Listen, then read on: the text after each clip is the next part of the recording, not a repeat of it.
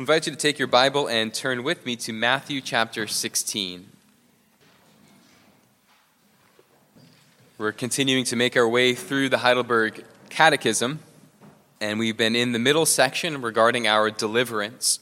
And it's been working through the articles of the Apostles' Creed. I believe in God the Father, Almighty, maker of heaven and earth. I believe in Jesus Christ. And today we're going to be considering what we mean when we confess to believe that Jesus is the Christ. What does that mean for us? And so we find that very same confession on the lips of the Apostle Peter here in Matthew 16. We'll begin reading at verse 13, and we'll read only through verse 20. I think I had further verses in the bulletin, but we'll read only through verse 20. So Matthew 16, beginning at verse 13. This is the holy and inspired word of God. Now when Jesus came into the district of Caesarea Philippi, he asked his disciples, "Who do people say that the Son of Man is?" And they said, "Some say John the Baptist, others say Elijah, and others Jeremiah or one of the prophets." He said to them, "But who do you say that I am?" Simon Peter replied, "You are the Christ, the Son of the living God." And Jesus answered him, "Blessed are you, Simon Bar-Jonah, for flesh and blood has not revealed this to you, but my Father who is in heaven. And I tell you, you are Peter, and on this rock I will build my church, and the gates of hell shall not prevail against it. I will give you the keys of the kingdom of heaven, and whatever you bind on earth shall be bound in heaven, and whatever you loose on earth shall be loosed in heaven." Then he strictly charged the disciples to tell no one that he was the Christ. So far from God's word. We're going to turn now to the Heidelberg Catechism, Lord's Day 12.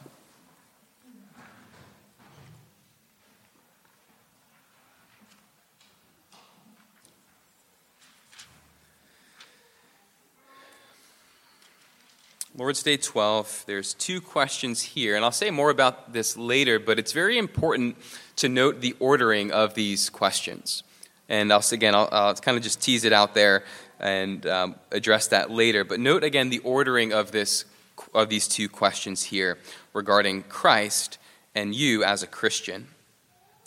So Lord's Day 12, question 31, I'll read the question, we'll respond together with the answer. Why is he called Christ, meaning anointed? Because he has been ordained by God the Father and has been anointed with the Holy Spirit to be our chief prophet and teacher, who fully reveals to us the secret counsel and will of God concerning our deliverance. Our only high priest, who has delivered us by the one sacrifice of his body, and who continually intercedes for us for the Father. And our eternal King, who governs us by his word and spirit, and who guards us and keeps us in the deliverance he has won for us. Question 32, but why are you called a Christian? Because by faith I am a member of Christ, and so I share in his anointing. I am anointed to confess his name, to present myself to him as a living sacrifice of thanks, to strive with a free conscience against sin and the devil in this life, and afterward to reign with Christ over all creation for eternity.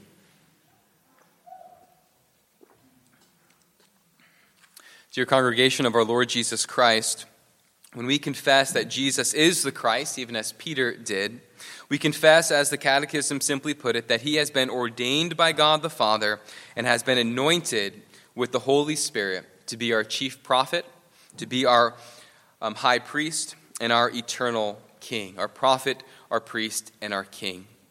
But what does it mean that he is the Christ? What does it mean that he is anointed? Well, to be anointed by God, we see this throughout the Old Testament in a way that prepared the people of God for the Christ to come. And maybe I can ask the question to some of the children, you don't have to answer out loud, but who in the Old Testament was anointed? Who in the Old Testament was anointed? Well, throughout the Old Testament, of course, we had priests who were anointed. The sons of Aaron, the Levites, were anointed when they took up their office as a priest. The king, at times when he was set upon the throne, would have been anointed. And also the prophets throughout the Old Testament also would at times be anointed. Think of Elijah and Elisha. And so throughout the Old Testament, we had these three offices: the prophet, the priest, and the king. And those offices did not speak merely to the person who had those offices, or who was commissioned in them, but it spoke to the God who had authorized them. To partake of an office meant that you were authorized by God, that they stood under the sovereignty of God. So that when a prophet spoke, he spoke the words of God. When a priest blessed the people, he blessed them from God. When the king issued decrees, it was as if God was ruling them. The prophet, the priest, and king were authorized by God. And more than that, they were also then appointed by God towards their specific task. Again, the priest would bless the people of God as he brought them near to God, as he came into the Holy of Holies. The prophet would speak the very words of God. He was spoken of as the very mouthpiece of God. And the king represented God's rule over his people. And so the offices of prophet, priest, and king, all of them pointed to the work of God and to his grace at work among his people. The people of God did not earn and deserve prophets and priests and kings on their own, but they were given to the people within the context of God's covenant of grace, that covenant might be administered. And the relationship of that covenant, I will be your God and you will be my people, that relationship would be maintained. See, the big point here is that the prophets, the priests, and the kings were not pointing to themselves, but they always pointed to their God and to his covenant of grace that he established with them. They served the bond of fellowship, the friendship that God had established with his people. So when his people wavered, a prophet would come and speak and call them back to repentance and faith. When God dwelt among them, that they might know that he was their king, he established the office of a king. Even David himself as one after his own heart. And the priest, all the more, would be one who bore the very names of God's people on his heart, symbolized by the stones on his ephod, by his heart. And he would approach God himself on behalf of his people. The prophet, the priest, and the king all served the friendship of the covenant of grace. Now, all of those prophets, or rather all of those offices in the Old Testament, the prophet, the priest, and the king, all of them then looked forward to one who would possess all of those offices in one person. Look to the single person who would be our prophet, priest, and our king. The whole Old Testament, as the covenant was administered through these officers, the whole Old Covenant looked forward and anticipated the Christ. All that came before was anticipating that moment, and very much the very moment that Peter makes this confession. You are the Christ, the one we've been waiting for, the one we've been looking for, the one who would truly fulfill these offices and bring about a new covenant that would not be broken. Because the prophets could speak, but they could not change the hearts of God's people. The priests could make atonement, but even the blood of bulls and goats couldn't really bring about the forgiveness of sins. And the kings, we see this great decline in their own righteousness and their willingness to work justice in the land. Even as you read the book of Kings, even Solomon himself begins that great decline. They looked for a greater king, a greater prophet, a greater priest to issue in a greater covenant. And so, with all of that history behind us, hundreds of years of God's dealing with his people, now Peter makes that incredible confession, that wonderful confession. You are the Christ, the one that we have been looking for, the one that we have been waiting for, the one who will usher in a new order, the one who will save God's people and deliver us to our ultimate end, to be with God and to dwell in his house forever and ever. You are the Christ. Those words should ring in our ears with joy. Those words should ring in our ears with so much momentum behind them, as finally the Christ has come and he has been confessed. And so in the remaining time that we have, I want to think about three things here. First, Peter's confession. Secondly, the Christ. And then thirdly, the Christian. So the confession, the Christ, and the Christian. So first, Peter's confession. We haven't read the context here, but some of you may be familiar with the context in which Peter makes this confession. And that context is simply that at this point in Jesus' ministry, his identity has largely been hidden. In fact, you look at Jesus, he doesn't very much look like the Christ. From the appearance of things, he looks like one who might even be simply cursed of God, let alone the Christ. And so as people were following him because of the great miracles he worked and because of the great wonders he performed, people began following him as they saw these outward signs of his majesty and his glory. But as Christ called them to take up their crosses and follow him, as Christ began to teach them that he must go to Jerusalem to suffer and to die, as Christ was one who had nowhere to lay his head, from the appearance of things, he did not seem to be the Christ that the people expected. They expected a mighty deliverer. They expected a great warrior who would come and liberate them from Roman oppression, who would establish them again in the land of Israel. In many ways, their expectations were earthly minded. And as they set their minds upon earthly things, the kind of Christ that God sends is not one that they could understand and one that they would follow. And so at this point in Jesus' ministry, at this juncture, people are abandoning him. They're leaving him. This certainly can't be the Christ. Look at his weakness. Look at his poverty. Look at all that he is lacking. He has no army behind him. He is not the Christ. And so again, people are forsaking him. Geerhardus Vos put it this way: at this juncture, where many who had previously followed Jesus had forsaken him, it is the rock character and the steadfastness of Peter that is praised by Jesus. That when others wavered, he had remained true to his conviction. And you might ask the question,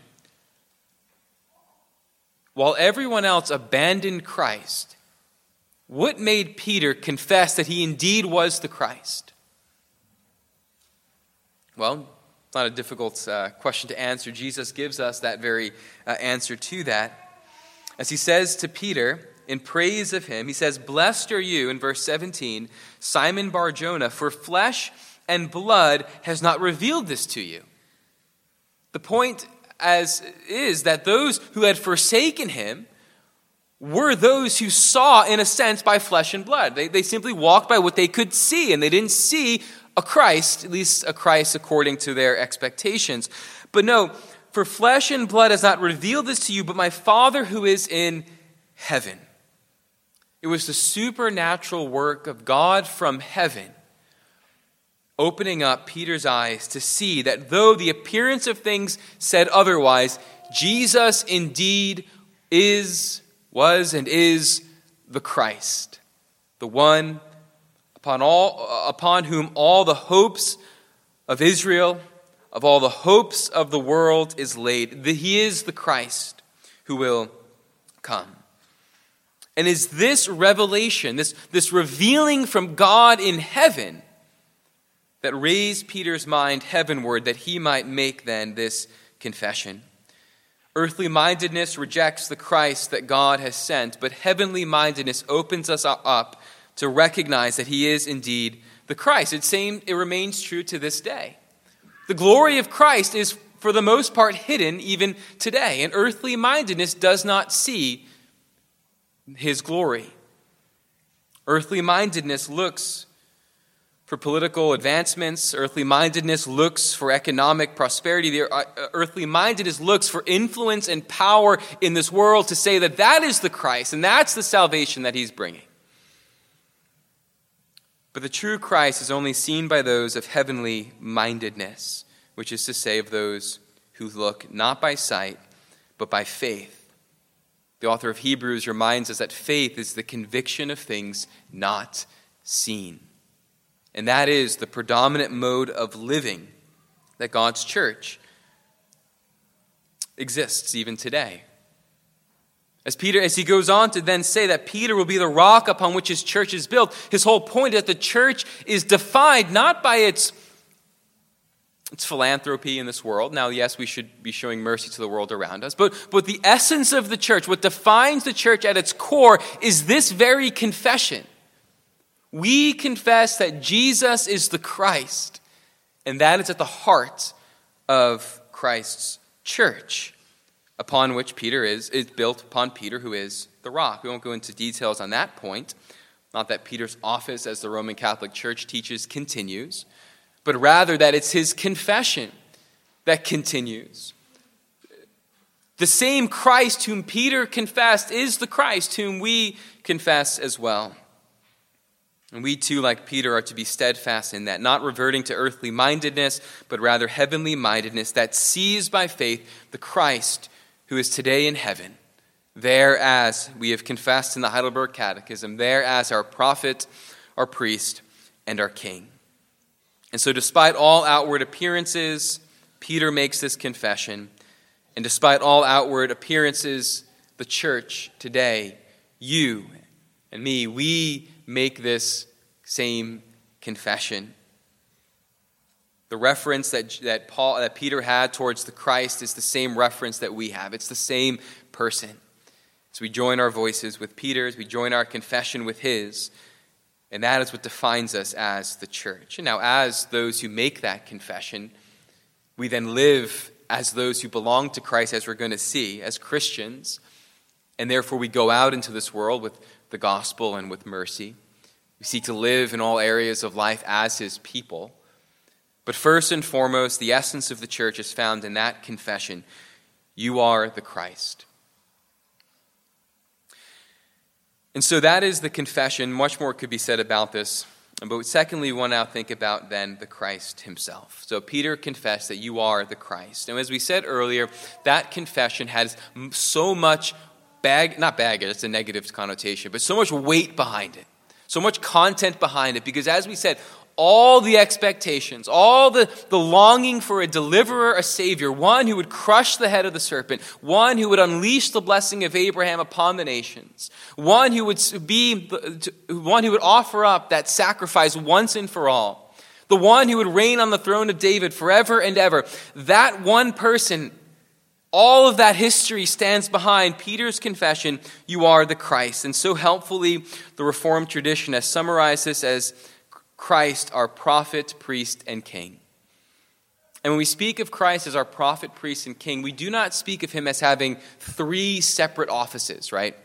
It's not that Christ possesses three offices, but that he possesses a threefold office. He is our prophet, priest, king.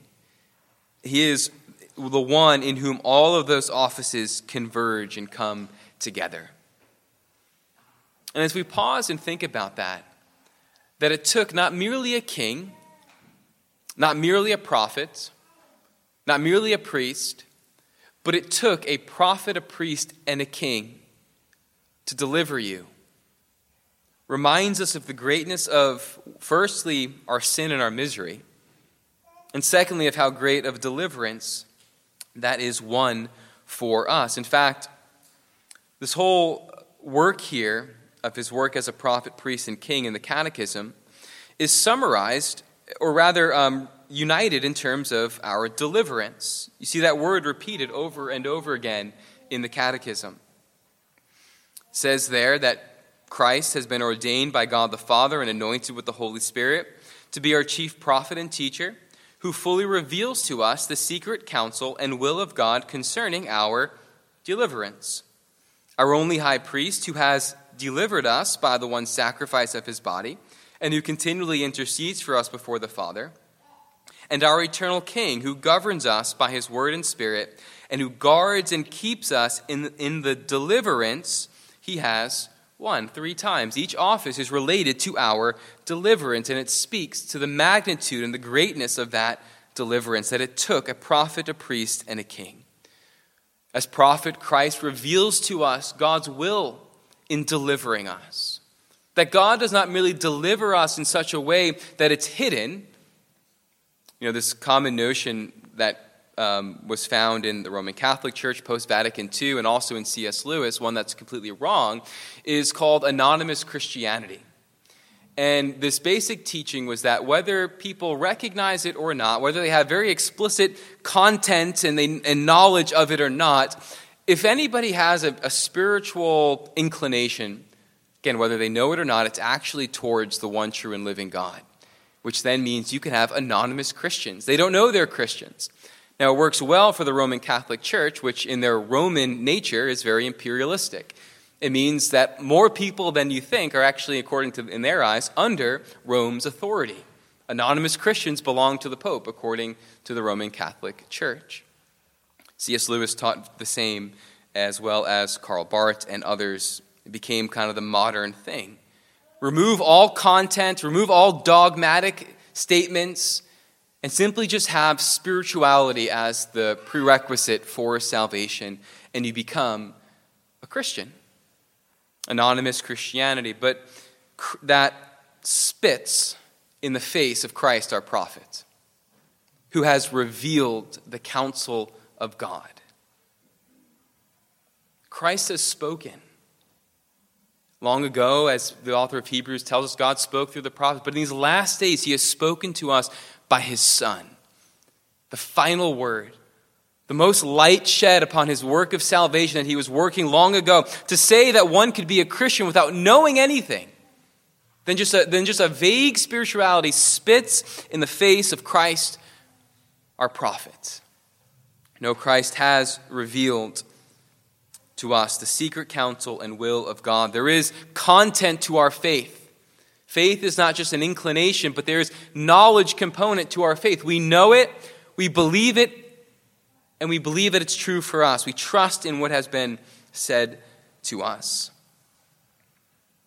And so we confess, along with Peter, you are the Christ, which means you are the prophet. We also confess him to be our high priest, as the Catechism summarizes it, who has delivered us by the one sacrifice of his body. Again, as we said earlier, for hundreds of years, God's people offered sacrifice after sacrifice. The old covenant was so bloody. Year after year, the Day of Atonement would come, goats would be sacrificed, blood would be sprinkled over and over and over again. And all of it pointed to something permanent. It said something greater must come.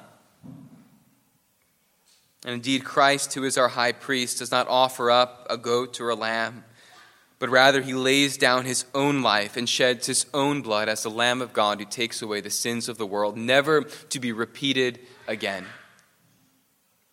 And therefore, if I can add one more point, it's why later in the Catechism we confess that, again, the Mass of the Roman Catholic Church is a condemnable idolatry. It is a re-sacrifice of the Lord Jesus Christ, whose blood was shed once for all. And so that now to confess that is to spit in the face of Christ, our only high priest, and his once for all sacrifice. But we confess that he is the Christ, not only our chief prophet, but also our high priest, who has delivered us by the sacrifice of his body once for all, and who today continually intercedes for us before the Father. And therefore, as our high priest, we do not pray towards saints, we do not pray towards anyone else, we do not even look to ourselves for deliverance, but we look to him alone, who's at the right hand of God as our great high priest. To glorify Christ as our high priest is to pray to him alone, and to look for help and deliverance from him alone. You are the Christ, our chief prophet, our only high priest, and thirdly, our eternal King. Again, as throughout the Old Covenant, kings would come and kings would die, and next king would come to the throne. A succession of kings over and over and over again. And just like the sacrifice repeated over and over again, so too the office of the king looked forward to one who would sit on the throne, never to die, but to reign forever and ever, whose reign would be eternal, whose reign would last forever and ever. And again, all of that converges in the Lord Jesus Christ, our eternal King. One who has conquered sin and death and who holds in his hands the keys of death and Hades, never to die again, but has authority over it. And therefore his people who live under his reign can say, O death, where is your sting? Christ has given us the victory over even death as the conquering king, our eternal king, who governs us today, who is active today. Just as he intercedes for us right now and forevermore, so too he governs us by his word. That's why we are centered around this word, and by his Spirit. And those aren't to be separated. Mysticism says just the Spirit. Rationalism says just the word. We confess that Christ governs us by his word and his Spirit. His Spirit opening up our eyes to see what his word says to us, and enabling us and empowering us then to walk in its ways. And he guards us and keeps us in the deliverance he has won for us. Here is the perseverance of the saints, grounded in the omnipotent hand of our eternal King, whose grip cannot be loosened, no matter how strong the gates of hell rage against it. Jesus Christ will hold fast his church through trial and temptation, through fires and difficulties. Christ will hold his church, and he gives the great deliverance, even in the end, as he gives us a share in his resurrection life.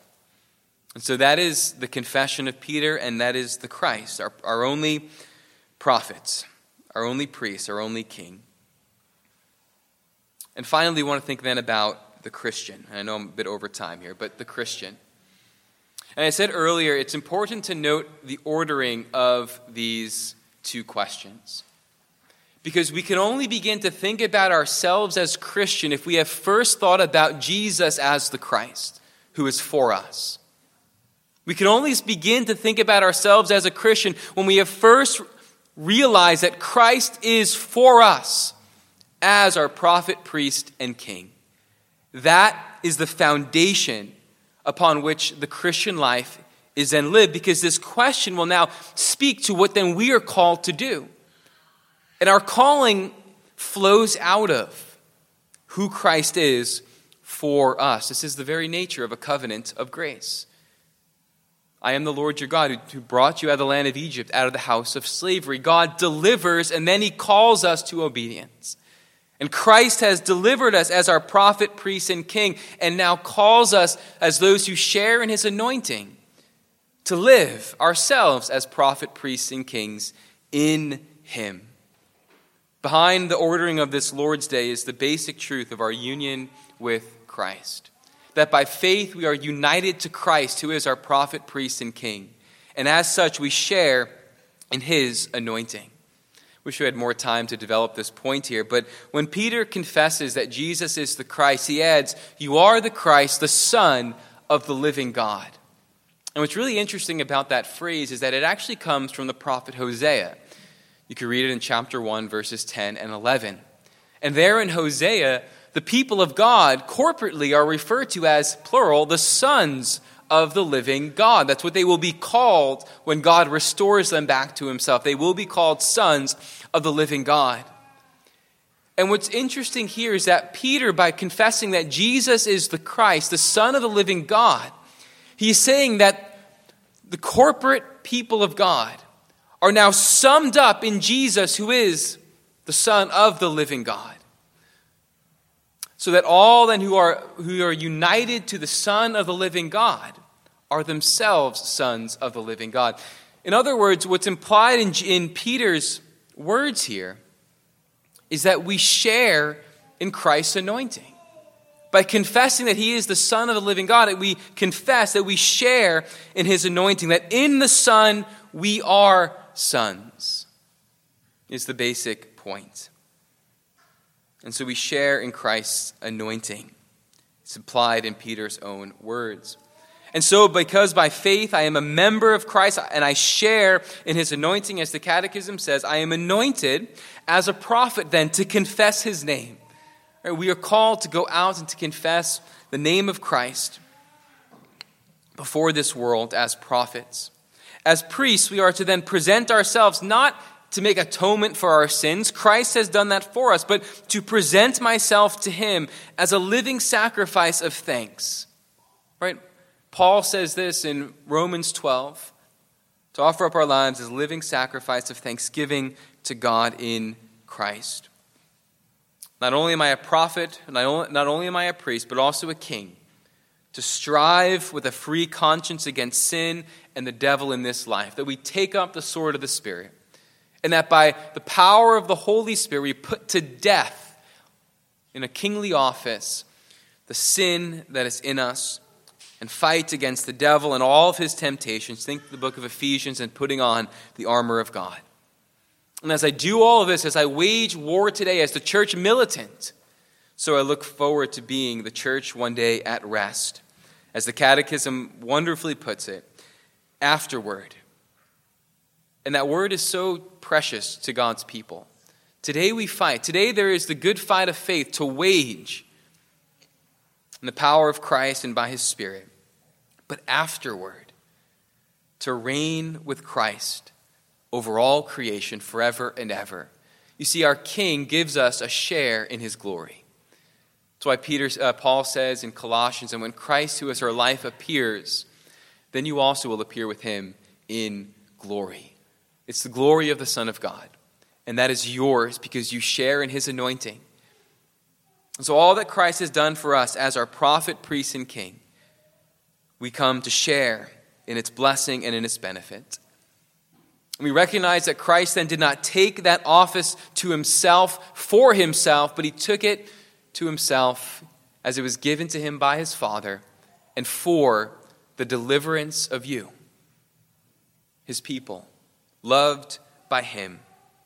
And therefore our lives then are to flow out of that union with Christ by faith as we trust in him and are members of his body and share in his anointing to confess his name, to present our lives as living sacrifices of thanks, to strive against the devil and sin in this life, and afterward to reign with him over all creation forever and ever.